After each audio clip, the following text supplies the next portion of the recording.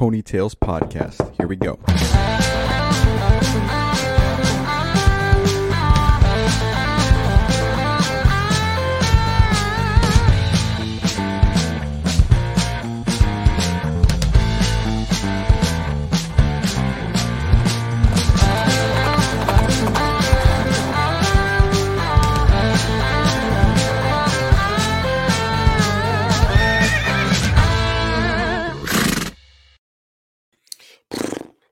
Welcome to the show, everyone. My name is Andres Gamboa, and I am the host of the Ponytails podcast.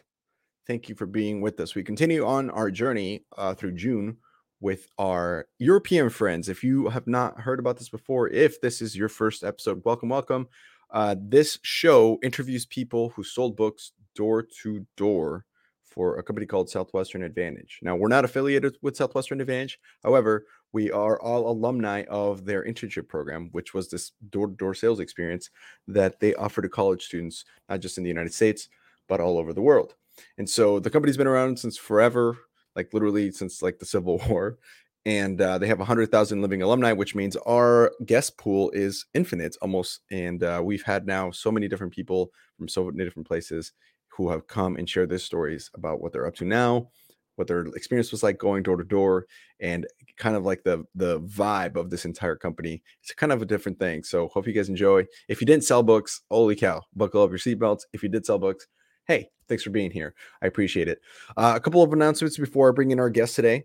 And again, some of these you might have already heard, but hey, it's always worth listening to them again because things do get updated. So it's important to stay up to date with these. But I want to give a quick shout out to Elevate Wellness and who are helping us prepare for Bizzler. Now, our Bizzler trip is coming up August 15th through the 19th. So if you're listening to this and you sold books, you're more than welcome to come, and you can bring your spouse, even if they did not sell books. But it's going to be from August 15th through the 19th in Cancun, Mexico. We're going to the Riviera Maya, staying at the Valentin Imperial, which is like really nice, high-end resort. So it's not going to be like the Sizzler resorts. It's more of a nicer end, kind of like a GRG type of vibe.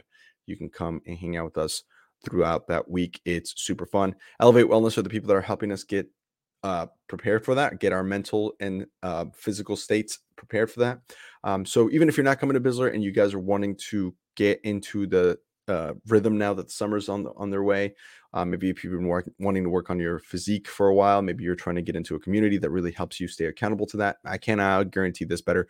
Some of our guests have been working with Elevate Wellness for a while. Seth and Zane are the ones that started, Seth Hood and Zane Gallagher. And basically it's if you're this kind of person like me, where I like to eat healthy, I want to eat healthy, I just don't know what that means, and I don't want it to be bland and boring and disgusting. I actually want to keep eating fun, good food, but without having to harm my body with what I put into it. I just don't know where to start. That's a good reason to start with Elevate Wellness. If you go to the gym and maybe you're like, I always do the same things, I'm just looking up YouTube videos, don't really have any traction, don't know how to keep a good plan going and develop my body as I need to, that's a good reason to talk to Elevate Wellness. More than anything, if you're wanting to just be a part of a community that keeps you accountable, that really helps you stay in rhythm and discipline to what you're doing with it while having fun, this is a place to go. So make sure you guys come visit us, and we can get you in touch with Seth and Zane at Elevate Wellness. So we'll see you guys on that one. Reach out to us.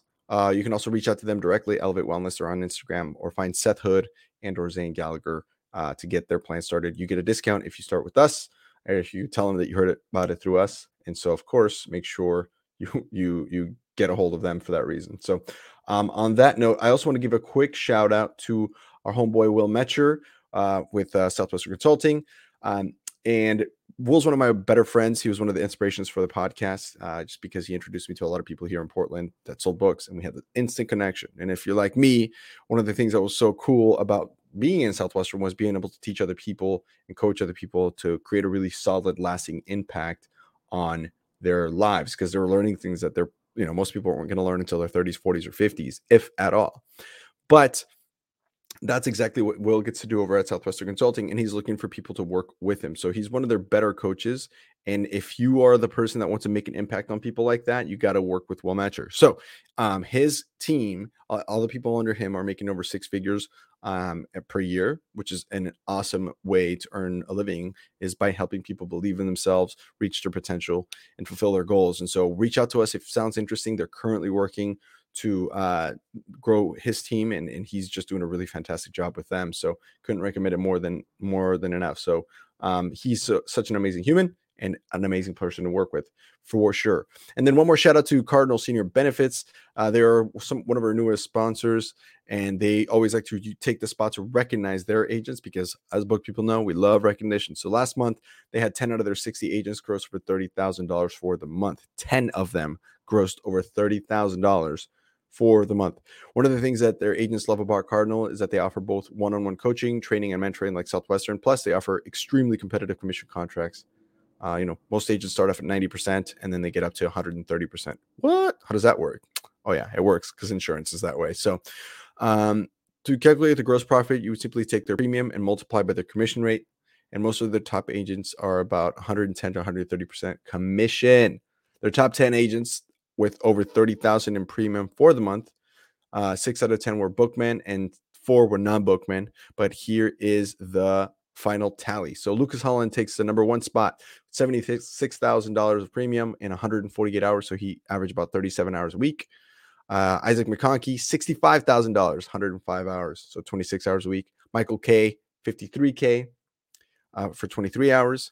Nathan Alberts, $46,000 in revenue, 37 hours.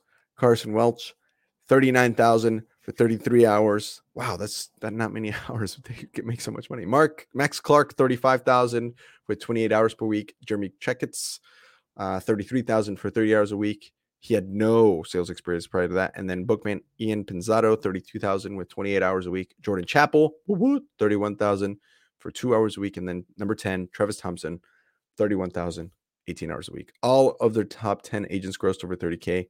None of them average even 40 hours per week. Talk about flexibility of your schedule. If those numbers sound appealing to you, if you know a former bookman or a woman that may be looking for something new or just unhappy with what they're doing right now, they are hiring. And for the next few weeks, they're running a $500 referral bonus for anyone that they hire. So one thing you can do is click the link below. There's a link that says referral for under Cardinal. If you scroll down in the description of the episode, it's going to be a referral link. You can click on that and refer whoever you wish to work for Cardinal. Now, on that note, we can move towards our guest today. So Darta Saulita, hopefully I said that right. Woo! But one of the things I love about this month we're doing in June is that I'm getting to learn so much about so many different cultures. So Darta was born in Valmiera, Latvia. So it's cool. We have another European country and I'm pretty sure this is her first Latvian that's been on the show. So this is super exciting. She sold for 9 summers from 2010 to 2018, part of the Europe 1 Division Winged Plus organization. She, of course, went to University of Latvia for the most part, but really she's coming in live to us now from Tukums. I think I said that right. Tukums? I don't know. She'll let us know. And so please welcome to the show, Darta. What up? Hi, yeah, you did pretty good. Yep. Yeah, not bad. What did I mess up? Please help me improve. No, it's all good. You're doing good. Sweet. Well, I'm Andres Gamboa, and that's usually hard for people to R's, but for Eastern Europeans, it's pretty easy. They can all say Andres. Andres Gamboa. Look at you. Look at you. It's like you speak Spanish or something. No, we just roll the R's differently than Americans do. So we have to learn how to do the R in English to sound American. Oh, yeah. Andres. That's how they say. Andres. Andreas? Yes. Yeah. Isn't it funny when people mess up your name and you're like, all right, you know? Yeah, don't even bother. That's exactly right. Well, hey, welcome to the show. I'm so happy that you're here. This has been a really cool thing. So, let's dive in. Where are you coming to us? What are you doing? What are you up to nowadays since 2018? And walk us through the journey that you've been through since leaving Southwestern to now 2022. Yeah, I So, in after my eighth summer selling books, I actually was really, really curious if I could get a part in to be a Southwestern consulting coach. Oh, nice. And yeah, then I sit down with Dustin and we had a chat about it. And then he said, go for another summer. So, and then my DSL as well, like was all in it, like just go and prove that you can do whatever you did that 2017 summer. That was my best summer, and I was number one in the company.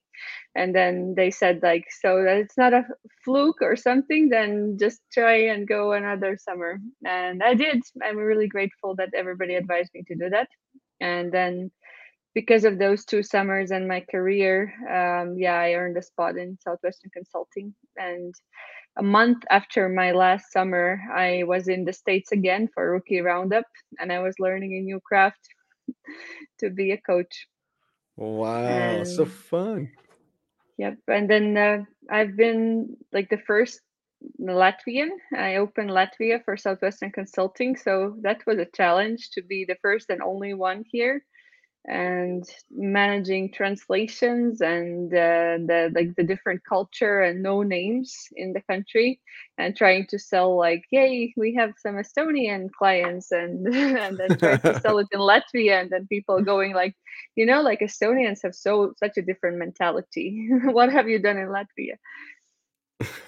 So all those fun objections. So I've been doing coaching for now the fourth year, I would say. Yep. Wow. Wow. Then I also I did part of the things to learn more about B2B sales, and also to secure myself a maternity leave a paycheck. I worked in a startup in Latvia for the last year, and Well, then kind of like getting more experience and as a sales leader in a like a tech company selling IT products. And yeah, and now 2.5 months I'm a new mom. yeah, that's cool. That is so fun. So totally Congratulations. different, totally different responsibilities, changing diapers and feeding and stuff.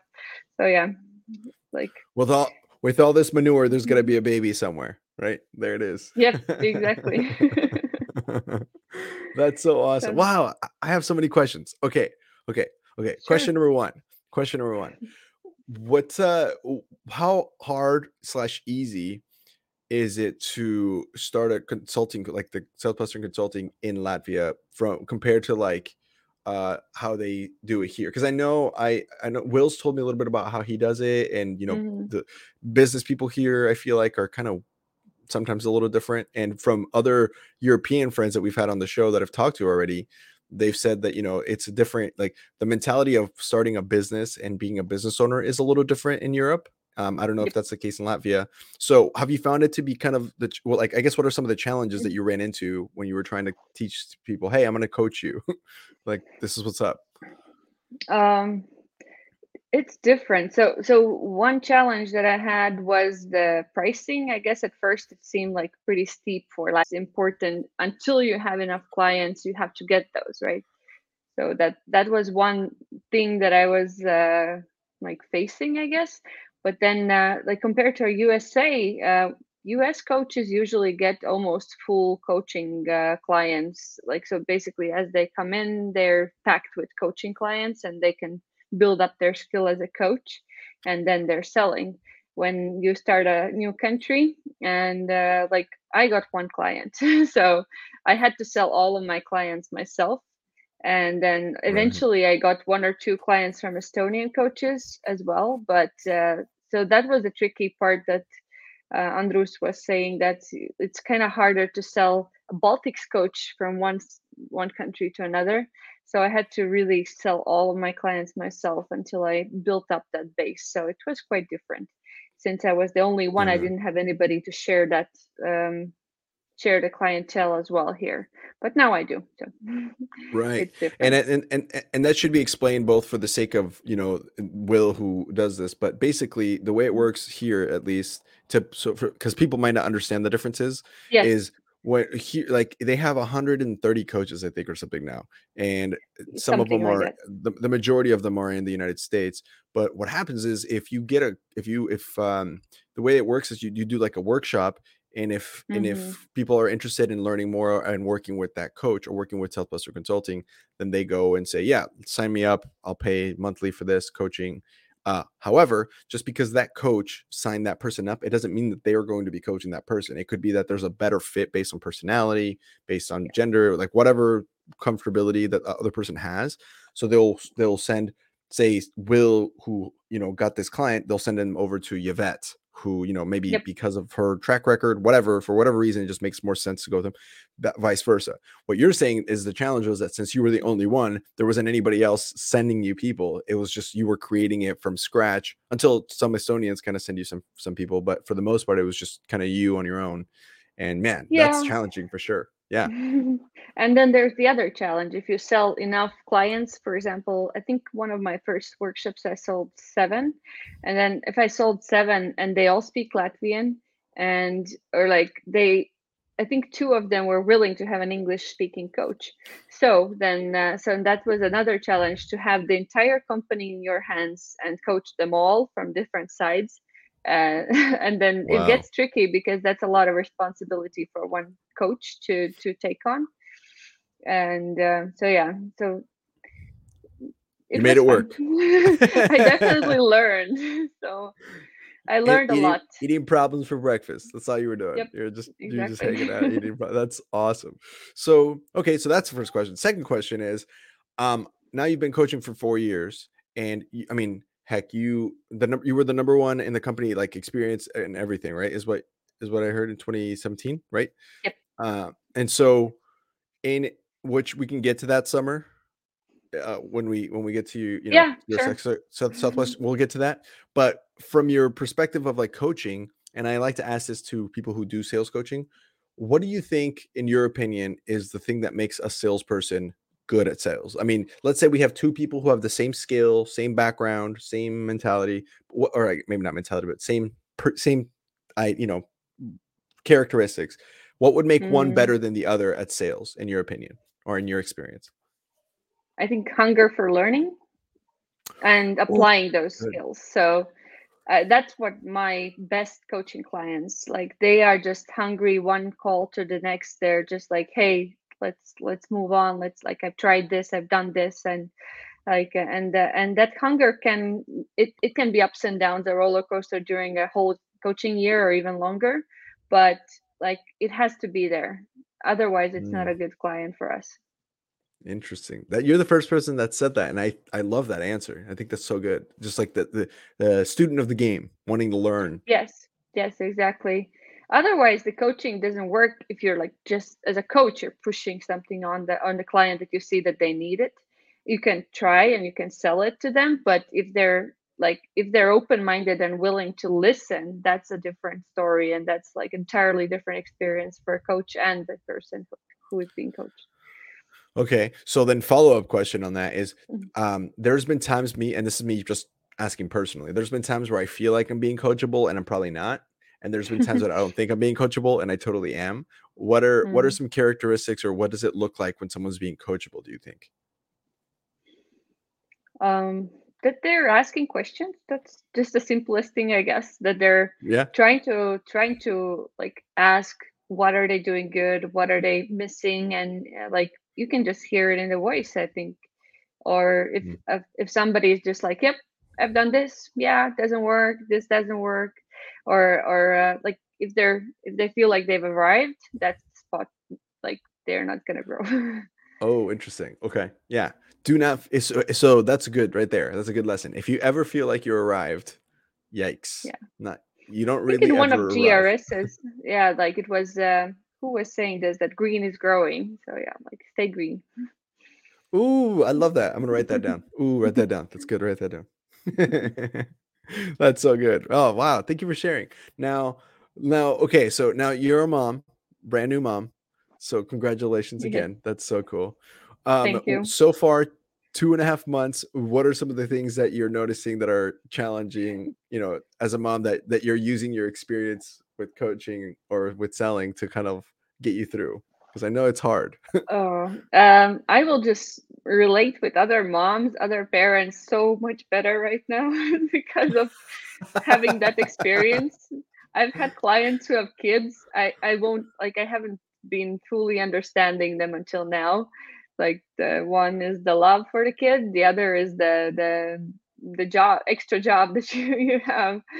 So Yeah, especially the first months, I'm pretty sure it will get crazy over the years as well. But yeah, I can relate better, and yeah, I definitely can be more. I can get more stuff done in between having to deal with a kid than I used that's to. hilarious. That's so funny. I love Yeah. that. That's so cool. So, wow, that's amazing. Thank you for sharing. And then now that you've been in coaching for 4 years, is it your long term goal to continue and keep growing in the coaching, or are you just wanting to be more of a mom? Like, what's the future look like for you? At the moment, I'm like, there's a difference in the States and here. So when you become a mom in any of the Baltic countries or pretty much anywhere in Europe, it's like a year or year and a half off with a kid. So it's pretty good time to to be. What? Um, yeah, it's paid maternity leave. So it's you have to build like yeah pay taxes for it, but it's pretty much different from if you're in the United States. So I Yeah. do coach on the sides. I do have a few coaching clients, and I will probably take on more over time as I feel more comfortable, just to stay sane and stay like in the game.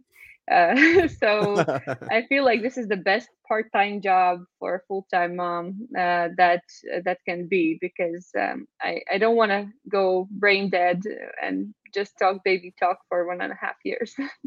Fair enough. That's amazing. I think here it's like 6 weeks, depending on where you work, Yeah. and it's So yeah, nuts, man. Like you'd be back to work right now, full time. It's been six no, weeks. That's no. yeah. Now, We have like I was saying, my friend, like this is why there's so many stay-at-home moms in the United States. I understand. Yeah, there you go. Well, which is good because those are the moms, those are the ponies. Yep. Those are the ponies. Amazing. That's so cool. Well, yeah, let's take it then into some of your Southwestern career and maybe wind the clock back a little bit if that's cool. I will Sure. share about some of our other partners really, really, really quickly, and then we'll move it into that. Is that a cool? Is that all right? Yeah. All right. So just so you guys are listening, know we have a couple more shout outs that we want to give out. The first one being into Southwestern real estate. Woo-woo.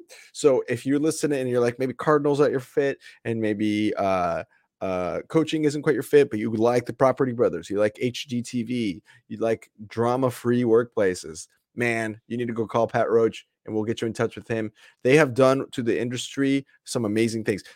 On average, 95% of people who start real estate quit a year later. 95%. Now, Southwestern Real Estate did the opposite, and 95% of their agents stay. That's crazy. And they're 99% drama free. It's a healthy culture. They took all the crappy aspects of like that Southwestern culture that people didn't like. They took all of that out. They kept 1% of it because you can't be perfect. And they made it 99% drama free. So they are experts in their field and they are helping people get started very, very quickly. A lot of six-figure incomes in that company as well. And so we love you, Pat. We love Southwest Real Estate, and shout out to all our guests who have been on the show with them. Then I also want to talk a little bit about Thought Leader. If you are out there, maybe actually this could be you, Data, where you're like, man, I have a lot of good ideas and I want to share them with the world. Then you need to talk to Dylan Barr at Thought Leader. So Thought Leader is they help people start TEDx talks. You know what I'm talking about? The red circle where they're like they talk. You stand on a red dot and then you give a speech. That's what they do. They've helped 400 people do that. And they are looking and partnering exclusively with Ponytails because they have a couple of roles open in their sales positions.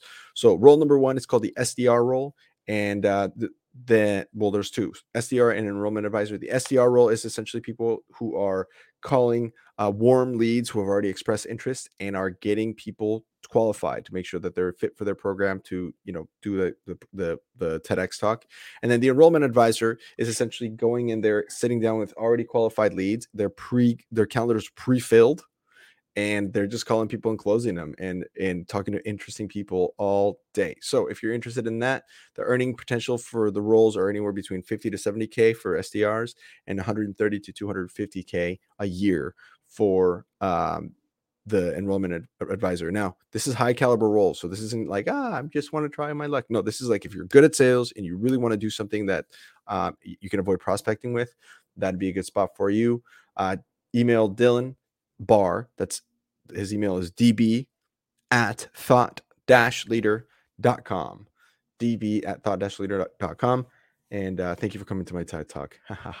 And then last but not least, one more shout out over to Cardinal. Now, Cardinal started with Quentin Roberts, Nick Dale, and of course Pedro Vega, who was on our show back in May. Love Pedro Vega, and they've doubled and tripled their growth every year since they started, and they're looking to do it again in 2022. So every sales organization has their superstar, but what's more important about Cardinal is that from a percentage standpoint, the majority of the organization would be well above the average when it comes to final expense groups. So the cool thing about them is they're doing a giant expansion. So this is no cold calling, zero prospecting. They work fresh, warm leads, working measly 25 to 35 hours a week, and they're doing a pretty heavy push. So if you're wanting to know more about them, message them through the link below, and then you can get your info over to them. They will contact you. It's the link that is next to the Cardinal Senior Benefits. It's how you can refer people. So let them know that you're interested. Okay. On that note, back to Darta. So, all right, let's wind the clocks back. Latvia, you're sitting in college. Well, actually, maybe talk a little bit about like where you're from and kind of like your home country, how you got to college, and then from college, how you came to the United States to go door to door. What a wild ride. So take it away. Yeah, I come from a city. I would say if you would call it a town, probably 25,000 people. The city or town in Yeah, it's a United town. States? A It's a town, okay. town. For Here, us, it's a city. I'll share the map so we can see where you're from here. Here we go. So go ahead. Here we go. Boom. Oh yeah. So I'm from Valmiera. So people know where That's Latvia is. Latvia. Yeah. So we're looking at Europe here. Good. There. Let's As go. we like to say when selling books, we like to say Northern Europe. A lot of Northern people Europe. say it's Eastern Europe, for sure it is, but then we relate with Northern Europe, and I usually say it's right below Finland. So it's a little bit below. There's Estonia in between. So Cool. people kind of understand. Yeah, so we've had people from the Czech Republic here, and we've had people from obviously Scotland, and we've had people from Moldova, we've had people from Poland. You're up here, right over here in Latvia. Cool. So in Latvia, you're from right here, Valmiera. Valmiera. Yeah. Wow. Yes, exactly. So yeah, cool. I graduated from my high school as the number one, and I really loved that. So I always love to go for the number one roles. So and went into studying optometry in University of Latvia. So I thought like I like science. I like I don't know all the subjects that were connected to optometry, and like so not really an optometrist as you can tell, but yeah, like in the first year of college, I was all about studying, getting good grades, getting a job, and then going on to do the I don't know family and stuff, everything. So and then there was I think I don't know, in the wintertime, my uncle started to telling me about this book called Secret. You probably know, like universe and thoughts and everything. And that is the first time in my life that I heard about vision and attracting things. And I tried a few mental exercises about attracting money and scholarships and so on. And then one day I was walking with my friend, my course mate on the street, and then I got a text like saying, "Hey, so you got you're in a role for the scholarship, so congratulations. It's like a like waiting line. So I'm like, yay, like I got a scholarship. I didn't know what to do with the money. And then half an hour later, I get a call from this girl from my high school. And she says that, hey, I want to talk to you about a job selling books in America. I'm like, okay. So these two things connected me. Is like, hey, I have money and I have a job in America. Is like, wow, this can't be real. So something of these, like, I don't know, the thoughts and then Scam. thinking about, no, never. I was thinking, I like, nobody has ever told me about job in America, so like definitely needed to check it out.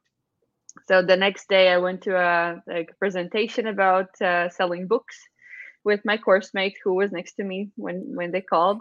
She was super skeptical. I was not. I was a pony. So I was We sold. all are. We're all ponies. You have to be a pony to do this job. Yeah. And what sold me is that my manager Leva, she was from my school a year older than me. And at first I was like, she went there and like back and forth a few times, and I'm telling to my course mate, I think I know that girl. And then she comes again, and I was like, no, that's a different person. And then, like, I think I have seen her somewhere. And then I was thinking, like, this doesn't go together with what I have seen in the hallways of my high school. She was so super positive. She was like shining. She was so like, she was a different person that I would have remembered. And so yeah, like, and she was my manager. We're still really good friends. And yeah, like, that's the Wow. start of it. And I was sold on the change that she had gone through. Even if I didn't know her personally, I just liked what she really, like, what she radiated. So the Yeah. program. And so do Yeah. you I always like to ask this too. So it was like you kind of already answered it though, because normally people go, "Oh, I just really like the money or the opportunity or the challenge." Mm. But then I ask, what was it though, really? Because there's that, and then inside the pony in us, there's something that we just like hook Yeah, onto, it's a change right? in people, plus the values and like everything that they like in the preparation for Southwestern. You already learn about goals, you learn about self-talk, you learn about like all the things that weren't, like, they were quite foreign for me, and but they were also going aligned with everything else that I learned in the book The Secret. And like, that was a huge thing back then, or even in, like, even before. But like, all of those things started to make sense for me. And this, like, selling books, it wasn't about selling the books, it was more about putting into practice all those things that the Mm, Southwestern's teaching. mm. So Yeah, absolutely. I love that. So let me ask you this, because I've asked this to our other European guests. Wow, this is so fun. I love your story. Is so cool. I'm mind blown right now. This is amazing. Um, when you're sitting in this room and you're thinking, okay, wow, I need to go do this. This is are you feeling nervous? Are you feeling excited because of the United States? Like what's the mentality behind our this country for you guys? Like at least for you anyway. Like what was that like for you to think, oh man, the United States, like is it, I don't know, what was the perspective there? just like traveling to United States, there's an opportunity. Like, of course, everybody wants to go to the States. And like, I haven't come from a super wealthy family, so we hadn't traveled as much like up until then. I think I had flown to Norway once and been to like the Baltic states, and maybe a little, oh, like with choir we like traveled through the Europe a little bit with a bus. But like, just like, yeah, I was hooked on traveling, but it wasn't the main reason. It was the program. It was more that I bought into the program. Like, Right. I could have gone with any other program, I guess, and it wouldn't be the same. So, but the States, of course, is the dreamland. It's the American dream. Everything like bigger and better, and so yeah, like, it was exciting. I was super psyched to be, yeah, going to United States. And the first summer, like when we landed in Nashville and in sales school, we didn't know where we're going. What is the territory? So my org, like, oh well, he announced like, you're going to Georgia. And I'm like, Georgia, yay! Where is Georgia? I have no idea. So, so Oh you man, have no idea. Yeah, we don't study the it's states so much. wild. So, Yeah, it's like most people don't. I mean, most people here don't know where like Georgia is actually. yeah, So, I mean, exactly. I think people know where Texas is because just Texas just is so big, and then Hmm. everybody knows where California is because Yes. movies, and then Florida because it's like the little lip, right? The little And New bit, York, and then of course. yeah, and then of course New York is New York, like the ones you see in movies, right? But then if you're like, Yeah. hey, where's Kansas? No idea. Po- Point out Kentucky, no clue. Nobody knows. So for sure. Yep. Now, what did your parents say? So you go home, you see this crazy experience, and you're like, Mom, Dad, I'm going to the United States. I'm going to sell them books door to door. What do they say? They were supportive. They let me make my mistakes. They were like all in. So basically, and since I had my scholarship, it was less to sponsor. We had to, like, I think it was around 2000 ish, like 2500 to go to United States. Have to Right. buy our own tickets, the visas, the permits, everything. So it's not the cheapest thing, but I had some money already, so I had like others, like my grandparents and my parents, like sponsored me as well, but they were all in. So Wow, that's so cool. The we we've asked, and it's so funny to see it. This is the first time I mention it, but talking to our other European friends as well, there's so many similarities, even though we're in different countries and different yeah. upbringings. I mean, it's nothing different than some people that I've talked to in other Hmm. episodes, not just in Europeans, but just all of my episodes. It's like my parents didn't want me to do it, or my parents were super supportive, or my mom said no, my dad said yes, or whatever. Right? It's the same Hmm. thing. It's kind of like the same. It's all the Yeah, I same. think if I try to remember exactly what my mom or dad said, it was like, "Do you want to go?" Like, so whatever you wish, we're supporting you. So it was even harder to decide because I was psyched, but I wanted an opinion. But they were like, "Whatever you like." So Yeah, my parents that's were so like good. that too.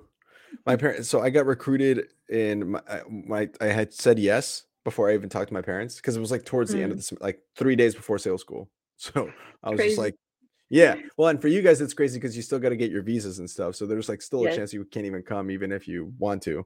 But Mm, but for me, I had already said yes. I'm like, all right, let's do this. And then they didn't have time to do parent work or anything. So I called my parents and say, hey, so I'm going to New York.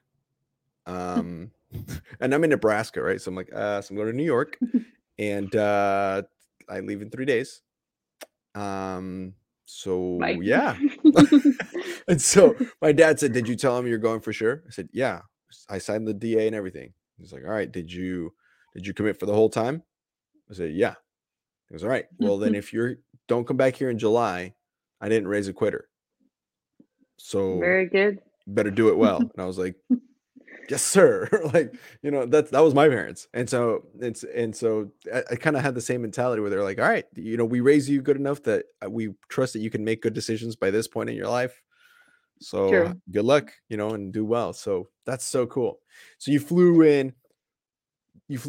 What was that experience like? Of you landed in what, in where did you land? Where was your first Um, airport in the United States? I think I was going through Toronto and then then Nashville. Oh wow, I so think so. your first US experience was in Nashville. Yeah, like definitely Nashville. I wouldn't remember anything. So yeah, Toronto and Nashville. I think so. Whoa. Maybe a stop between, but yeah, Nashville for sure. And what in your mind first look US? Because I moved from Colombia to the Nebraska, and when I got to Miami, I was like, wow, everything's big. What was your like first reaction? I guess. What Yeah, do you remember? everything's the cars are big, but like the one feeling that I felt like when I stepped out of the plane and I went to the, like, I don't know, like something, a hallway or something. I was like, this is hot. They're not ventilating or something. So then I went to the airport. Then I went out and it was nighttime, I think, and it was like humid and hot. And I'm like, it's supposed to be chilly in the night, not hot. So that was a big memory that I have, that like we're coming from a northern country, and like usually when like even in the summertime when you go outside in the morning like 7 8 a.m. you're like kind of like chilling a little bit Yeah. until it warms up. And then here it was the opposite. You're in a chill room with AC on all day all night long. Then you go outside and then you're like, what the heck? So yeah. So that was Nashville and Georgia. I didn't experience anything else my first summer. Yeah, Georgia is humid. Are you thirsty? Okay, you're no longer thirsty. That's a Exactly. wow. And then how did that first week, first day, first summer, how like walk us through like that first experience of like the first door, the first week? How did it all go? I was so nervous, and yeah, I went. My roommate dropped me off my first day, and I had 5 clients. I don't remember anything else, but just like share, like I'm from Latvia, I love it here, like just doing the self talk, and somehow people bought. And later on I realized in my stats that that was a 5 client day. I did a pretty good, and even at the end of the day, there was a tornado warning. I couldn't finish my stats with 30 demos. I think I did 25, but then I ended up like staying in someone's house eating some kind of like chocolate bars. I don't remember, bunnies something. So, and like I was feeling so bad. I'm eating like chocolate bars and I can't do my stats. I'm a failure because I didn't do my 30 demos. And that was my first day. Of course, it didn't Wow. follow with more of those days every day of the summer, but I think that was a really good memory. Yeah. Then like a week passed or so, and I remember that was my crying time, like the dirt pile time where I didn't know what to do. That I was in a community that there were a lot of Mexicans and Mhm. trailers and so on in a little city and or little town, and then none of them spoke English. So here I am, Latvian, going to sell books in English. That was a second language, and then they're like, no, no English, no English. So Oh no. and then I was like, what, how can I even sell books? They're like, no, like all the moms and kids like, no English, no English. And then yeah, then my manager in the evening, she's like, oh, that's easy, I sold in Chicago last year, like I'll teach you this approach in Spanish. So I still remember. So, hola, ¿cómo estás? Me llamo Darta, soy estudiante de Europa. Miro todas familias aquí, niños chiquitos y grandes, en libros para niños. So that's basically my approach that I remember, Yes. and that was what Yeah. saved my Oh, that's summer, I amazing. think. With yep. Wow, that was So, awesome. and You're then so suddenly good. they suddenly started talking like in English to me back, so because I tried. So yeah. Wow. Amazing. Amazing. You are Yeah. awesome. I still Wow. know myself talk in Spanish, right? Yeah, that's impressive. That's impressive. I was gonna ask you that next. How good was your English when you first came? Were you pretty sharp with it, or you still learning, or how was that curve? English was one of my favorite subjects in school, so I liked it, but I had never had so much practice. So that was one of the Mm, challenges, because at first, when you haven't had so much practice, you're looking for words and you can get stuck when you're trying to explain something and it takes longer time. But I think sometimes people also see it as a good thing when you're in sales. They don't really see you as a salesperson because you're not perfect. So maybe right. it helped me. That's interesting. I've never heard that perspective before, but I appreciate you have such a good perspective. Like your attitude's phenomenal. Thanks. That's well, makes sense why you did so well. Wow. And okay, so now the end of the first summer, or like I guess there's probably a lot of stories there, so feel free to share as Yeah. much as you want. What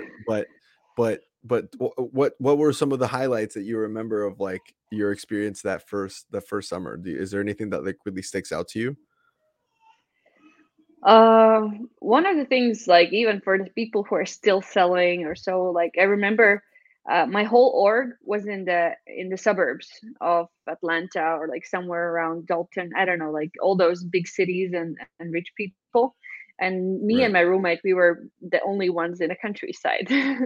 And Oh, nice. I had so one of the things I remember is that I was selling on bicycle for 3 weeks until I was like chicken farm, like no people in between. So I had to find a car and find like kind of solutions to my problems. I think I had more problem solving opportunities in my summer than my other org mates. But the thing I remember is that people who were in the suburbs, they were like, oh, it's like I can't get any sit downs, I can't get any sit downs, and like they were like, yeah, complaining about everything that is bad. And I was like, I can't find any people to see, so I can get sit downs, but there's literally like, I don't know, a mile between the people who like, and then they're not home. So I end up driving up those like mile long driveways and then nobody's Mhm. home, and then back. So it's a little bit different. I So we had different problems, and the grass is always greener on the other side. So I think like whether you can focus on your own situation and marry your turf. That was what I did, and I really loved my turf. Even Oof. like narcotics and like, I don't know, hillbillies and everything possible was there. But then the others, like who are selling in like the nice turf, how first years usually sell, so they were like complaining and quitting. And so yeah, that was like, Mhm. yeah, that was my thing, that I was like, I'm sticking to my turf. I love it. I don't want to listen to others puking. That is such a wow. That is phenomenal because here's the thing. I think turf matters, but what doesn't matter is what makes it not matter is your attitude. That's the key right there. Turf matters for sure, right? Yeah. If you sell in the country, it just by naturally you're not going to see as many people.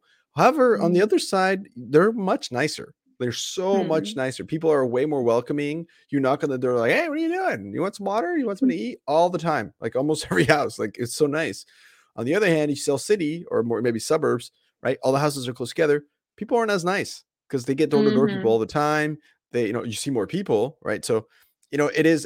And if you understand how to work them, then that's when it's like, oh, okay, yeah, I don't care if it's city or if it's suburbs or if it's apartment complexes or whatever. Like I can make it work no matter what. It's just understanding those. But what you're And saying they and have what I, different objections as well in each turf. So different yeah, problems that they're facing and different selling points. absolutely. Yeah, it's time the my husband's at home, whatever, like Mm. everything is kind of different depending on where you're at, right? Like what was powerful about what you're saying and I think is so huge is you didn't have time to worry about complaining. You should easily, oh man, I drove down this mile long driveway, nobody's home, I just wasted gas, I just wasted money, I just wasted time. You could totally say that. Mm. And that's true. Or you can say what you're Oh, it saying, which felt that is, way. yeah, it felt that way.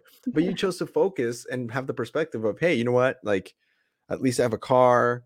At least I can. At least the people are nice. Like you chose to have a positivity mentality, and Yeah. that speaks volumes. Wow. Yeah, I brainwashed myself listening to Mort Utley recordings on repeat all day long. So I know them by heart. Something always happens. Oh, Yes. gotta love more. At least so fun. Wow, that is such a powerful lesson. Such a powerful lesson. What do you think was the biggest point of growth that first summer for you though, overall? Like what was the biggest like moment where I you went re- from okay, June Hmm. was this, now I'm in September, here I am now. I think attitude was my biggest Mm. takeaway from the first summer. I remember sharing with my DSL at the time, Veikoros, like that uh, attitude was the key, and he was sending these letters every Sunday to read for us, and like he was like sending it in one of those. I remember he had highlighted attitude, attitude, attitude, and I really really understood that like problem solving, selling, everything is about your own inner attitude and how you control yourself. And that was what I was kind of grinding every day of the summer, I think, to be better in my head. Wow. Wow. And how did you decide you wanted to come back? I mean, did you love it? You're like, I have to come back for more, or were you kind of not so sure? What was that like? Oh, like I was sold. I was sold and All in. like just all in. Let's get to be a SM OL. I think one of the Magistraud was my OL that summer, and like after 1 year of selling, I felt like, and the managers and him, like I was looking at him and looking at his communication skills, and I'm like, oh, I'm still not good. Like I'm still so bad. I still need to learn. So having people who are like better than you in communication, really, like you're just always one level behind somebody who has been there for more years than you. So it just sells naturally. I felt Mm, like that's one of the things that I can learn and I can get better at. amazing.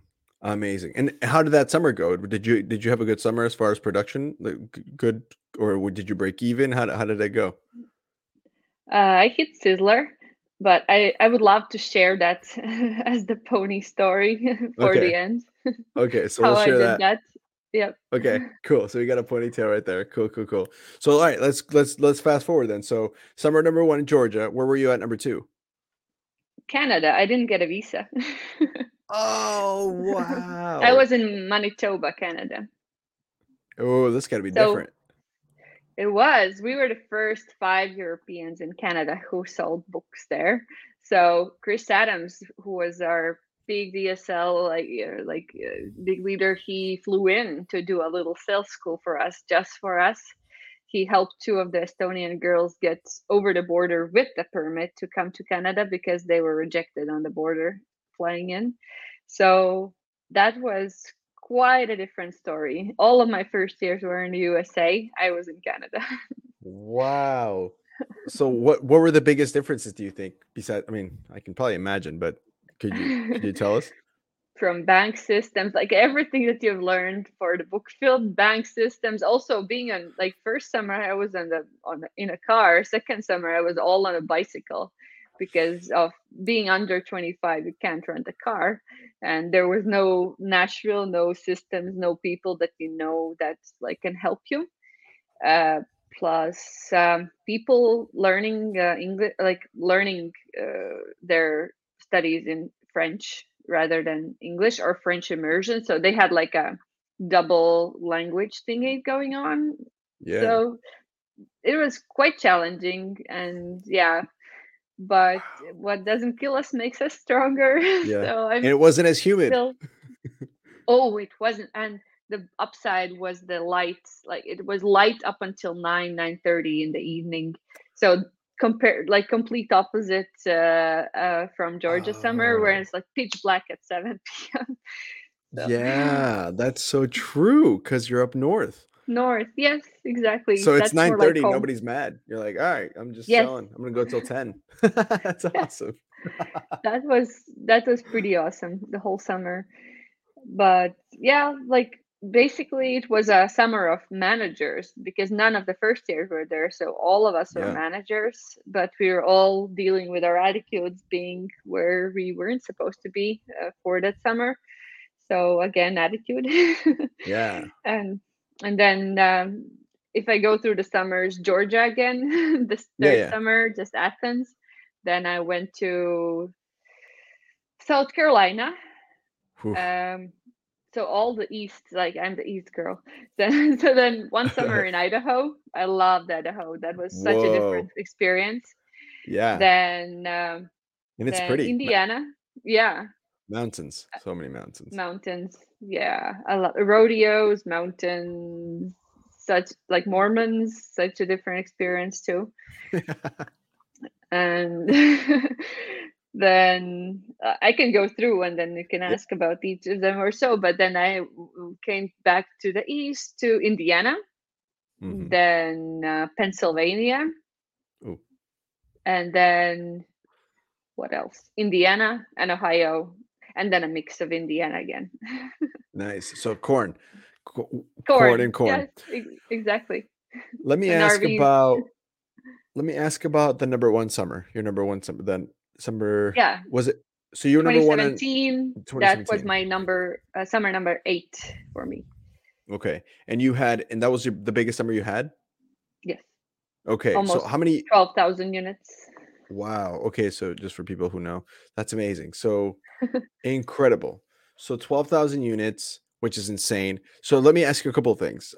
I'm curious, and this is pretty good for maybe anybody even currently selling books that's listening to this, or maybe people who are about to go, depending on when they're listening. But for me, the best I ever did was 4,200 units first summer. Woohoo! You sold That's a good three first times. summer.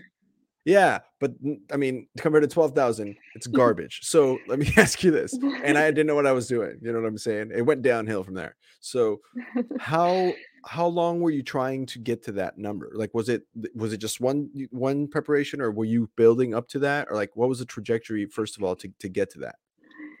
So first summer, 1222 or 28, 12. Yeah, like so basically first summer barely Sizzler, 1,200. 1200. Then it Okay. was 1500, 1800, 2000, 2500, 20, whatever. I think I got to 3000 before my sixth summer, and then I grew wind leaps. So So okay, yeah, okay. So and I've always wanted to know this because I want to know the mentality and what changed because how did you do that? Like specifically, were you was it more mental? Was it preparation? What really helped you jump like that?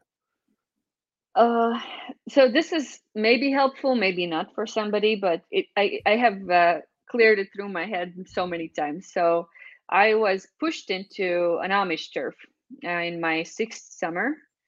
I didn't want to go there, but my manager Ronald said like you have to go there. So This I'm is like okay, Pennsylvania. yeah, Pennsylvania, Lancaster Yeah. County. Hmm. So I was like, I was selling over Maria, Renault's sister, who had sold 5,000 or 6,000 units before my summer there. And I put those units on the map and it looked like scariest turf ever because every second house or every house on the street had bought something from her. So I had to go exactly where she went and sell more books. Wow. and and so 2 weeks I think I was with more with the Oregon and following and everything, and then I went to the Amish. And my preparation before the summer for the Amish was interviewing all the people who had sold them, and my best advice was you'll learn. There's no self-talk, you just go there, you'll learn. So so just go and talk to them, or whatever I say or whatever I tell you, I might be completely wrong. So just go and figure it out. So that was all the preparation I did for that.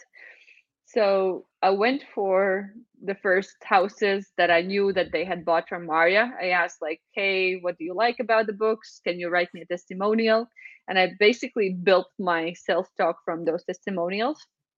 And so the summer that I hit first growth or first VIP trip was from, so basically not having a self talk, knowing what a self talk should look like, Hmm. not having it, and then building it from scratch in a specific turf that nobody really has written a self talk for. So Okay. so Yeah. and Wow. then so going with stories with like referrals, and like referrals I learned by the end of the summer, but first I just went door to door, hard knock in Amish turf. And at first I felt like they are like the first two families that I met, Mennonite and Amish. Mennonites were mean, they were just plain mean to me. And the Amish, like the first ever family that I met, I felt like there's something wrong with them. Like the wife is not talking, the husband's barely speaking to me, and I'm trying to like just bring out something from them, and they're like, so Yeah. Yeah. I sold so in that Pennsylvania, was the so impression. I get Yeah. it. So that was my impression, and no possible preparation for that, but I grew quite a lot. I think 5.6K units That's wild. from the That's a previous. jump. The jump from around 25,000, I think. Yeah, so like a double. Yeah. And So even then that alone is impressive. Wow. Good. mm, Even that yeah. alone, it's like, wow, you jumped from 2,500 to 5,600. That's a jump. That's it. You don't accidentally sell 5,000 units. Like you meant to do that. That's crazy. Yeah, and then the next summer, um or like, yeah, the next summer I grew from that to 12,000. uh, Wow. Wow. Amazing. yeah, my manager purely chose the turf for me because he said like, okay, you know how to sell Amish, I'm gonna send you to another turf like that. And it was Indiana, and uh, completely different Amish, completely different selling points. They were using phones, they were more modern, they were quite different. And but I learned that, like you said, turf, like as you change turf, there's just like how fast do you adapt and how fast you can like learn what works there. So and then that was the first summer that I did referrals only. I knocked on 5 doors, and like cold doors. I gathered enough referrals to get me through the day, enough referrals to get me through the week, and then just referrals all day long. So Whoa, uh, that's new. So this might not work for everyone, but okay, tell me more. This is interesting. This is so crazy. it was So, fun. So like, yeah, like apart from the regular people, they know people and they know their addresses way better, their memories work better. But all in all, like just building the trust with them, it does like take time to build trust in a community, sometimes a day, sometimes a week. But so basically going from like being genuine with them, being honest, not like they are the ones who, whenever I would say a one price to another person and a different price to another, that some people are trying to say like, give me a discount, and I'm like, if I give one person a discount, the whole county is gonna know before the next day. So I can't be dishonest with anybody. So they appreciate me not being pushy, being really like laid back with them, and so on. But then yeah, the whole county was mine. wow. So what did your day to day look like? Like so, because 12,000 units, how many weeks? I think I did 13 weeks. So it's about 1,000 units a week, a little less. It's nine. Yeah, and you Yeah, hit more. You hit more probably a couple times, right? To yeah, yeah. wow. So what is more or what does your week look like? You get there day one, you're trying to just get what information are you trying to get? So like the community information or just like the biggest names? Like Referrals. what was your mentality? Just send me to whoever I can show these to. So just referrals, brothers, sisters, cousins, neighbors, like anybody who you think of. Your like bishops and deacons and all the church people who everybody admires their opinion. So just basically when I approach somebody, I would hey Andres, like are you Andres? Yeah, great. Yep. Like yeah, my name's Darta. You're probably wondering how I know your name. Like your brother Danny sent me here. So yeah, You sure. know my brother. I've heard of him and I've met him. So so yeah, I was going and bluntly approaching people by their name, saying who sent them and how they know each other, and saying exactly what they need to hear to trust me. And then once they let me in, the trust is Mm, there, and I have a good product. There is no reason not to buy. So wow. And so then so you average about 1,000 a week. So your typical day was you're looking at what, 160 units a day, or like was it, or was it more like some days you were big and then some days were small, or how did it play out? it grew over time. Like in my sixth summer, first time in Amish, I felt like 50 units is my comfort day, like comfortable, like this baseline. Like if I don't hit 50 units, I'm screwing up my day. So then in 2017, I grew to 100 units a day, and then eventually 150 units a day. Like if I haven't hit that, like I have a 0 day. So and Wow. then and it was a series of things because one our family didn't buy as much as with regular books because Amish don't buy everything. They don't buy Right. like the Advantage. They buy Bibles, they buy Explore and Learns, they buy kid Explore and books. learns. They Yep. yeah, they buy all sorts of Bible related things, and then they buy the kids books. But since my package was quite lower, then I had to sell many families, so typically around 40 families a week. So that was That's like sometimes 5 to 10 a day or more. So yeah. Wow. So then when you were used to that and then you switch over to Advantage Books the next year where you can sell Advantage Books, all of a sudden, boom. No, I didn't. I never switched back. I guess I was sent consistently till the last summer. Wait, I was ready to go back to the books if I had to, but I still got the you're chirp. telling me you sold 12,000 units of kids books? Yeah, like that was the summer. The 12,000 was the like yeah, kids books. Oh my God. That's insane. That means that if you would have Yeah. got sent to a turf like a regular turf, you could have sold 25,000. I mean, you double literally in production. Yeah, if I applied those lessons, maybe, yeah. Like who knows? Wow. Damn. Okay. Last question about this. This is so interesting. Because I love digging into the brains of like someone who does so well. So, did you know at the time, like, were you going for number one at that point, or were you just like, all right, this is what I'm going to do, and it just happens that I hit number one, or like, what was the, like, how did you No, prep that? by the second part of the summer, I was really motivated by Pacesetter. I was constantly trying to be on the top of Pacesetter, and I was checking it every week, and like that was my best motivation. I was looking at like how can I improve my like stats and be better. So like meanwhile, I was looking at Americans had finished selling, so like no competition there. I was just climbing up like every single week. I was climbing up the to the be the number one in sales for European division, whoever was selling, and then hoping fingers crossed nobody's in Canada who can sell for longer for like half a year and then hit bigger numbers.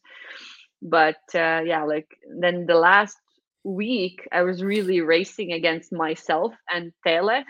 Tele was number two Yeah. that summer.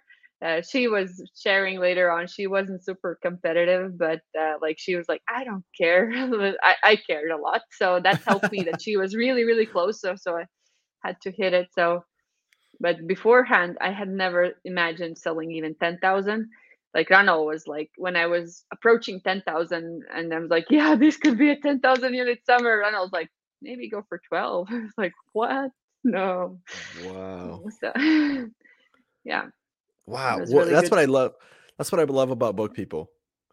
I've told this story before, but that's the kind of like when you surround yourself with book people, they bring that out, and you're like, maybe you should just do 12. Like, what? You know, Hmm. I've told this story before, but I'll tell it here because I think it's worth mentioning. But my brother Danny and I, we were student managers in Lincoln, and we had a friend named Mitch who came up to us, and he was kind of like bothered. He's like, man, I don't know. It's like, what's up, dude? Tell us. And he goes, I don't know. I kind of want to run a half marathon, but a bunch of people don't think I can do it. And I looked at Danny, and he looked at me, and we knew what we were doing. He looked at me. We looked at each other. We looked at Mitch, and Danny goes, half. I go, half. Danny goes, half. And then Mitch looked at us. He goes, no, you're right. I should probably run a full, huh? I'm like, yeah, dude, go run. He ran a full. He's ran so many marathons at this point. Like, but it's just that mentality of people believing in you when even sometimes you don't believe in yourself. That is such a Yeah. cool part of the community of alumni that if you tell them, hey, this is when I started the podcast, you know, with Nick, and we were like, oh, this is a hobby. But then when we started actually going, hey, what if we can do this? All the book people were like, yeah, you could totally do that. All of them. I've told people who are friends of mine here at home, they're like, oh, I don't know, you know, there's so many, it's so hard to get on YouTube and blah blah. It's like, I don't need this shit. Talk to book people, and they're all like, yeah, you can do And do that. it. It's so Yeah. cool. It's so cool. And so, wow, so you never even thought you were gonna hit 10. This is very No. unique because most people that hit 10 are No. like, I'm gonna hit 10, but you No. hit 10. I Wow. went in, I just wanted to have a good time, to have a good summer. Just I guess the relaxed sensation of it so helped me hit number one. I had never like I had put once on my vision board that I want to be in the best in Latvia or the world at something. So and I forgot it. I think that was preparing for summer number two. And then later on I found that vision board and I'm like, here you go. You did it. It comes true. You spoke it And into existence. And small note about marathons. going into my sixth summer before the Amish and like no preparation, there was a first year who was prepared to be a top first year sitting next to me on the plane from Estonia.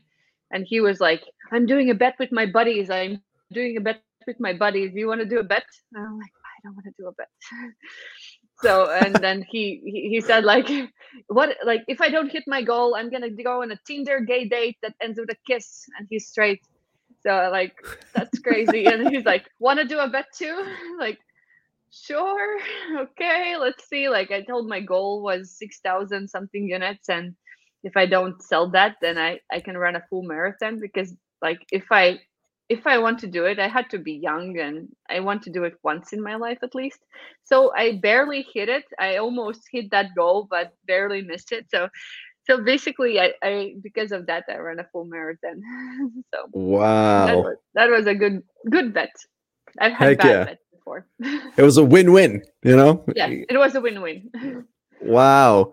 Incredible. Dang, so you sold, okay, wow, let me recap all of this. You went from 1,200 units, 1,800 units, to 2,000. Yeah. You jumped to 5 in Amish territory based on a sales talk that you had to create on the spot, that then you went referrals to. Then the next summer, you go to another Amish territory that's a little different, but still Amish in Indiana. And based on that sales talk and only kids' books, you sell 12,000 units and become the #1 dealer in the world. Yeah. Cool. That makes sense. And the next summer I had a little bit less time, and then I still sold 9.5 thousand, I think, something like that. So I wasn't as motivated anymore, but I was like dealing with changing turfs in the middle of summer. So half summer Indiana, half summer Ohio. And it was quite different, but I still managed to jump like quite a few different communities and do the like really good numbers too. And you went all only Amish essentially, pretty much. Amish Mennonites, yeah. Unbelievable. And then you have like Emil, who also then ended up selling a ton of, right? Like They're the summers crazy. after that. That's like, wild. I don't know how they do it, like 20, 30,000 units. Like I hit my like intensity level was quite high. Of course, each person could have bought more. That's the question, I guess. Yeah. But yeah, I mean, you could have sold Advantage. If you would have sold Advantage books, which are like way more units, then maybe. Yeah, they just do 8 grades, so it's like, yeah, it's different. Yeah, we've talked about Amish here, and for people who don't know, the reason that you can't sell the Advantage books, or that maybe if you didn't sell books, you don't know what we're talking about. So basically, there's the kids' books that are for like, kiddos from like maybe up to 5th grade, maybe the Explore and Learns, all the way from like the babies, like your baby to 5th grade. And then the Advantage books are to help with homework. So the kids' books are more fun, interactive, all this cool stuff, really educational. But then the Advantage books are like kindergarten through 12th grade, and they help with math, history, science, all the things. And then there's the websites, right, that go along with it. The issue, or the reason that you can't sell to Amish or Mennonite families, is because they stop at 8th grade, and in 8th grade they stop going to school, and then they start doing crafts, and then they start working on like their building and they're like all sorts of different stuff. And so they're not interested in those books. They don't need to know about calculus. They don't need to know about like algebra. They just stop.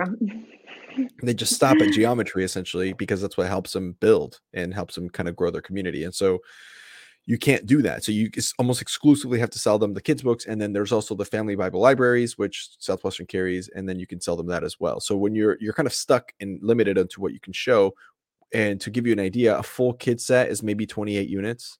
And then a family Bible library is like 16, I think, at least back from what I remember. And then a full Advantage book set is 50, plus the CEA is 70, plus the website. So you're literally a third or a fourth of the package size max. But as well, I had to be creative how to add units to the set. So I gave cookbooks as a gift. So I raised the price and gave cookbooks as a gift. For every sale, everybody got a cookbook. And they will never know, because they won't watch this, because they don't have internet. Who knows? Anyways, it was a good tactic, because whenever I wanted to sell a cookbook, they're like, look at my cookbook shelf, I have full of them. And then when I said it's a gift that comes with the books, and they're like, my wife is gonna love this. Like, oh, I'm gonna give it to my mom or so. Like they loved it. So, but either way, like that was the way how to hit bigger numbers. Plus, I had to learn health and wellness that was out of stock a few Yeah. years later or something, I think. And Yeah. then some other books. I was just bringing books out of the like dusty warehouses. The one book was a Bible dictionary. So there was like a book like this size, a Bible dictionary. So there was like literally no pictures, and there's like translation of like whatever, I don't know, Mary, how many times Mary has been mentioned in the Bible, and so on. So I sold those a heck a lot. Like that was like 3 or 4 units. So I dug up so many different books that, like, what else can we sell them? Man, you were So emptying yeah. Southwestern's warehouses. It was like, we've had these Yes. for 10 years. That And yeah, we finished with some of those. Yeah. unbelievable. I am mind blown. This is the craziest, craziest thing I've heard. This is so awesome. You are impressive.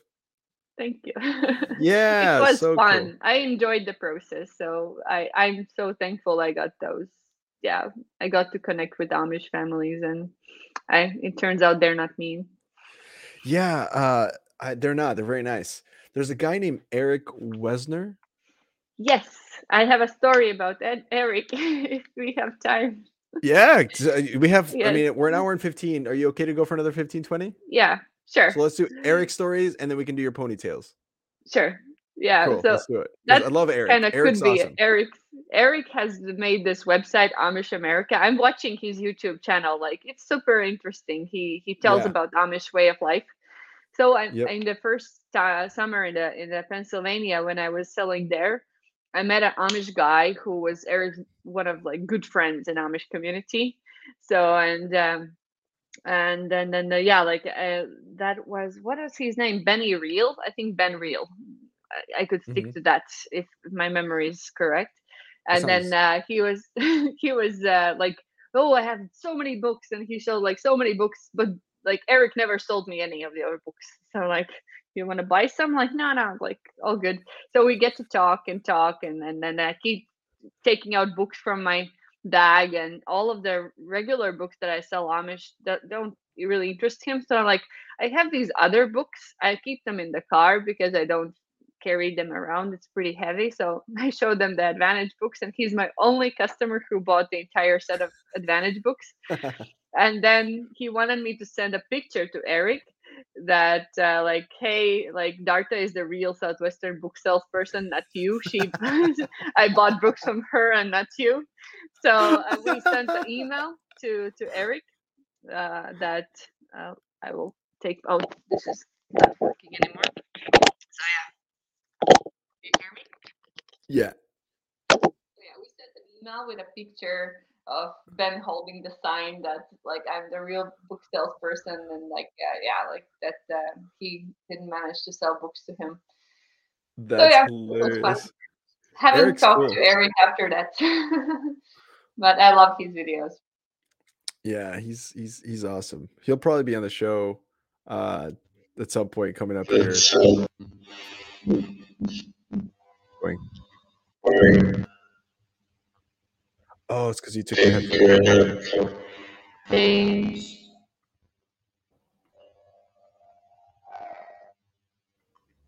No.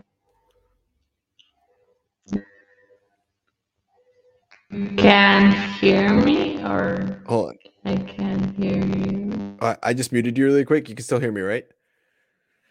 Okay. I think what we can do is if you turn down, something is wrong with your microphone. So we could, if you, I don't know if you have a second set of headphones or if there's like a way you could turn down the audio so you can still hear me but barely, because I think we're echoing. Oh, okay. Earplugs are kind of running out. Hold on. Type it on the chat. Technical difficulties. If I unmute you, it's like it sounds like a robot. It's really odd.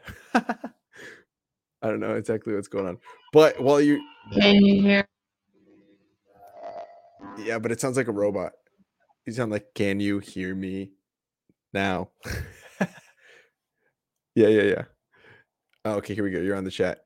while you go, if you have an extra pair of headphones or plugins, okay, yeah, I'll wait for you, and I'll do some ads really quick. I'll talk about some of our partners. Yeah, no rush. Go ahead. Yeah. All right, cool. Well, we're about to roll into the pony stories anyway. It's been such a cool, interesting conversation with Darta, and she is phenomenal. Speaking of our European friends, I wanted to give a shout out to Be Designly, Oscar and Oliver. So Oscar Koha and Oliver Reynes, and they're the masterminds behind our website. If you own a business and you want to have an effective presence online, we know at the podcast that you need a good website. So most American website developers will cost upwards of $25,000 to $50,000 to build your company's website.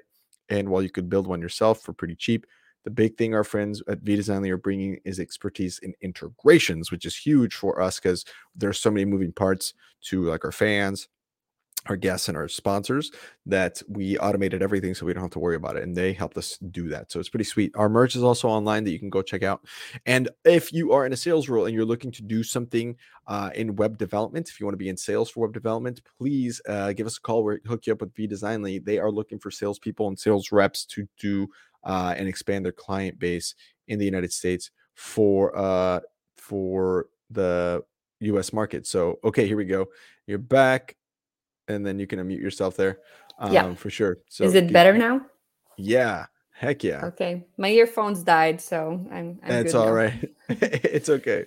And then I'll finish up with this. Enlight Energy is one of our oldest partners, and they started to do with solar what Southwestern has done to real estate. If you have a passion for the planet, a desire to earn good money, really good money, and you want to work with someone like Nick Taverdi, let's see how you can join him and Julio Hernandez at Enlight Energy. Alex Black was also on the show. He is awesome as well.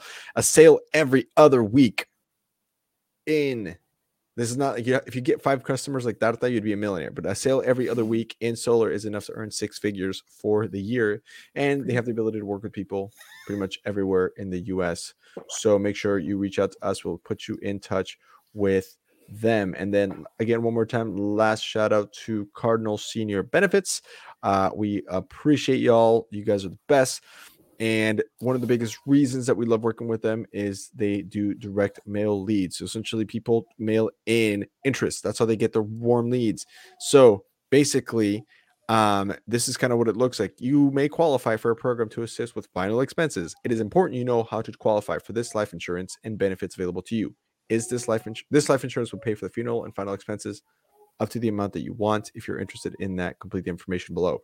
That's what people fill out, and they fill it out pretty regularly. So that's how they kept getting warm leads. So if you want to be a part of an organization where it's kind of like referral based that Darts is working, instead of going door to door cold knocking or prospecting or cold calling, no more of that. Warm leads that are coming to you.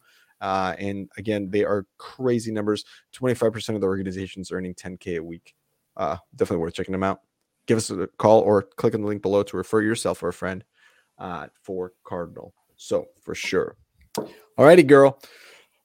Mom, badass woman. You are the greatest. Let's do this. It is now time for the ponytail. Now it could be one or more stories, however many you want. It's your time. So the microphone is yours. Take it away. Yeah, I was thinking what to share first, and then like the craziest summer or the craziest story happened in my first summer.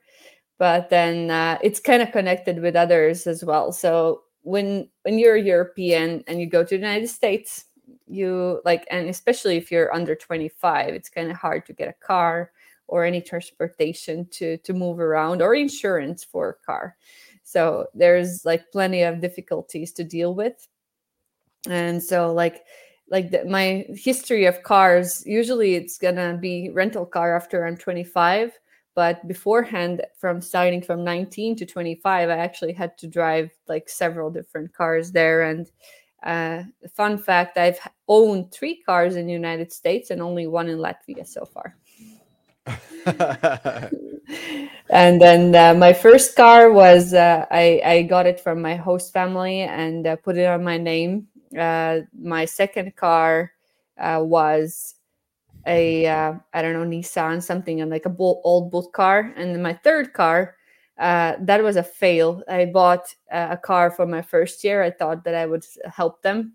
I bought an 1990 Lincoln Town car that was black with tinted windows, and like all painted like big city, like small city, big dreams. So it was like a narco dealer car, I think. So so he had a hard time going through the neighborhoods with it. So, and then it was after the summer, it was really hard to sell it. So I had to leave it to my host family. And I think I caused some trouble because they had hassle with it. So, and like couldn't even sell for scrap easily.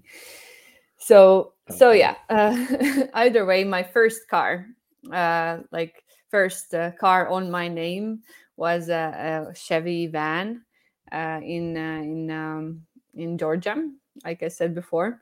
And this car was my host family they were planning to, like, it was this their business car, and their amortization, or how do you call it, that it had gone like long enough for their business. So they were planning to give it as a gift to a lady who needed a car.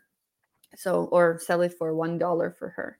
So meanwhile, while the lady didn't need it, they gave it to me as a book car, and it was pretty good. I worked like half of the summer with it, and then delivery week came, and I back then we did deliveries, and that was like the 12 or whatever weeks you sell, and then 1 week you deliver. And it was a totally different week. It was just stressful. You had to deal with the books and then like go back to the families and sell back to them. Like if they had only paid half, they might not want the books, and so on.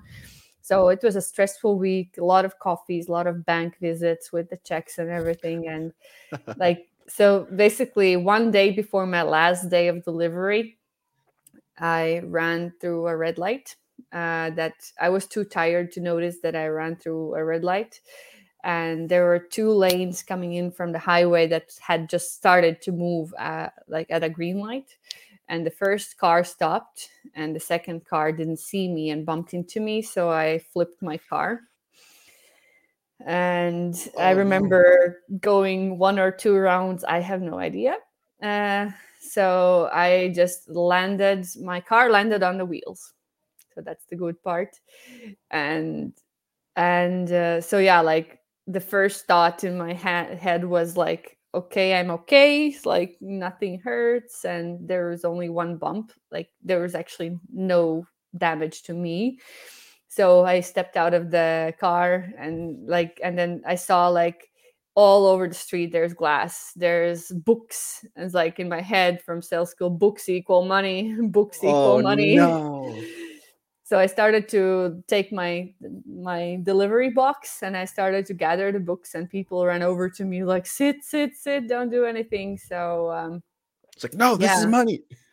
Yeah, like I was like, these books are valuable. I need to deliver them, and I was trying to like do the right thing, and then like one man came over to me, and he asked like am I okay? And I'm like, how's the car? Like, is it still repairable? And like he's like, honey, it's gonna be totaled. And I had no idea what totaled means in English. So I went over and looked at it, and it was like half, I don't know, one of the sides of the roof was punched in. I don't know how to say it. So yeah, like people helped me. They helped me gather my stuff. There's police. There's like, I don't know, the firefighters came. One of the policemen was my customer, so he's like, "Are you okay?" And so yeah, and then like the one thing, like they were asking for my documents, and I was like, last few days in the United States, and like asking for my documents, everything okay? I'm like, yeah, like giving everything that they need. He's like, you're gonna come with us. I'm like, okay. So he puts on a handcuffs on me, puts me in the back of the police car, and takes me to the county jail. And there I sat for 4 hours. And I that was my first summer's end of the summer experience. That like they took me to my hairband. They cut off my commitment band. Do you know that? Yeah. So like I'm committed, but they're cutting me off, and so on. They gave me the 1 or 2 calls that I needed to call somebody. And it turned out that they only took me into the jail because I was a European and my visa was about to expire, and they wanted to make sure I pay my fee for the accident. I had the money on me, but they didn't ask me. But so it was quite an experience. But Wow. yeah, and then I was still like 50 units short from Sizzler. so Oh the next no. day I was free from the jail and I had no car. I had like 3 counties to cover with deliveries, so I had like still one day of full of deliveries, and my roommate, my manager, helped me do the deliveries with me, so we managed to do some kind of a schedule, and I ended up selling 1,228 units. So I was 28 units over the Sizzler line, and I felt like I have earned my Sizzler. And Yeah, no doubt. yeah, but in my head, it was like all my profit has just gone away, because I was like, no way I'm going to be able to pay for this car.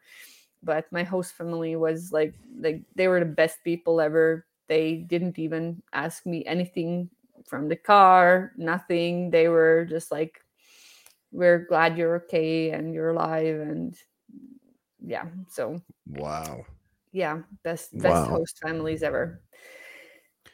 Yeah. Wow. So if things are meant to be, they're gonna get to that, but there's gonna be bumps on the road for sure, and hopefully good ones, not disastrous ones.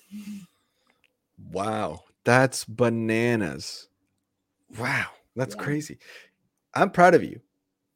Good job. Thanks. That's amazing. That's such an For amazing flipping a story. car. No. No, for the No, kidding, mentality. Like Sizzler. Yeah. to you, here's the thing. To you, it's just so normal to just stay positive that most people don't have. I mean, I don't know. I can't say most people, but a lot of people don't have that ability, even within Southwestern, right? So that's a skill that you have that I don't know that you're probably aware that you have it, but you were. It's kind of like Messi, I right? Where think I've he's just gained good it at in soccer. Southwestern.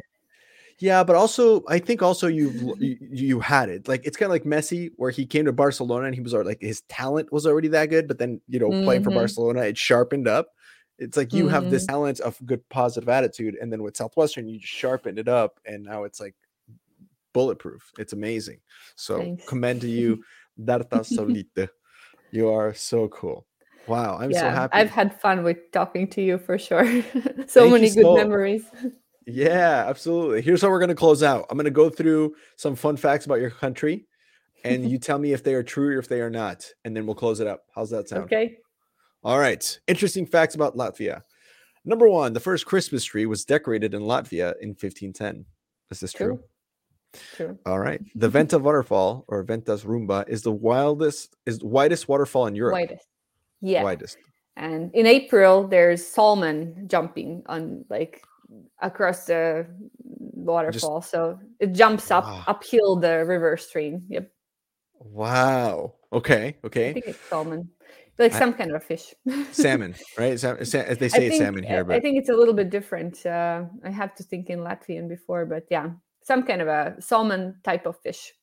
They jump over. Okay. Yeah. Oh, wait. An interesting phenomenon can be observed near the waterfall in spring and autumn when spawning fish try to get over the waterfall by jumping through the air. Right there. Spawning It says fish? right here. Okay, that's how it's called. Okay. When good. spawning fish. I don't know if that's right or not. I Probably have nothing. true. I know nothing about fish. I can see a goldfish, and that's it. That's all I know. Number 3, Latvian is one of the oldest European languages. 5,000 years old. Could be. Wow. Don't know. Okay. Wasn't there before. It's saying it is one of the most archaic oldest European languages, and it's conserved many features of over 5,000-year-old Proto-Indo-European, which is ancestral language to all European languages. There's also strong similarity between many words in Latvian and Sanskrit, the sacred language of Hinduism and Buddhism. Oh, yes. Interesting. Latvia has, so there you go. Latvia, number 4, Latvia has the 5th fastest internet in the world, ranking between Hong Kong and the Netherlands. True. I hate US internet. Wow. It's my too Wi-Fi slow. sucked. That's right. Number 5, the jeans were invented by Latvian tailor. Yes. Jacob Juffis. Yes. So wow, like the blue jeans. You can thank jeans material. So yeah. Wow. Thank you, Levi Latvia. bought it from him. Like Levi Yeah. got the idea from him. So that's That's what how it says here. ended. Levi Strauss backed him financially. Thank you for my genes. Okay, number 6, the Minox photo camera, the unofficial spy camera, was first produced in Latvia. Yep. Number 7, Latvia holds one of the largest song and dance festivals in the world, over 40,000 participants. Yeah, like a choir of 40,000 people can sing one song. That's really powerful. I've been to at least one or two of those as a singer. That's amazing. It's kind of like when you go to a soccer game, like a football game, they're all singing "Glory." You're like, what? But better. But in choir, Yes. but Yes. organized. And when those happen every 4 years, then the tickets are sold out immediately. Wow. That's going to be on my bucket list. I need to go see one of those somehow. Okay, and number 8, the Baltic Way, emotional protests against illegal Soviet occupation, now included in the UNESCO Memory of the World Register. Yep, I don't around know. 2 million people were holding hands to get freedom from Soviet Union in 1989. August 23rd, 1989. So There it is. 2 million across people. Latvia, Lithuania, and Estonia. So they're like everybody was holding hands in 3 countries at the same time. Yeah, against illegal occupation. Roughly 2 million people formed a massive human chain that spanned 600 kilometers. Wow. Wow. And this is for my American friends. Oh, wow. So cool. Wow. What an amazing country. And what an amazing guest. Thank you so much for being on the show. Thank you, Andres. Hope you had a lot of fun. We will stay in touch for sure. And I will see you when I go to Europe, because I'm going to Europe. Definitely. I'm going to go see all these countries. Call me. I'm so excited. Yes, I will call you. No, you betcha. I will be on you. Hey, I need a place to stay. Yes, I shall be there. Thank you so much. My name is Andres Gamboa. This has been another episode of the Ponytails Podcast. Please stay tuned for more. This concludes our June, not our June month, but this is just another episode in our June of European Friends. We'll see you guys on the next one. If you guys want to get a hold of that, just let us know. We will get you in touch with her. Maybe if you want some coaching, or if you want to work with her, or if you just have questions for her, let us know. We will put you in touch if she is has the time. Now that she's a mama, I'm sure she'll be glad to talk to you. Other than that, we'll see you guys later. See you on the next one. Bye.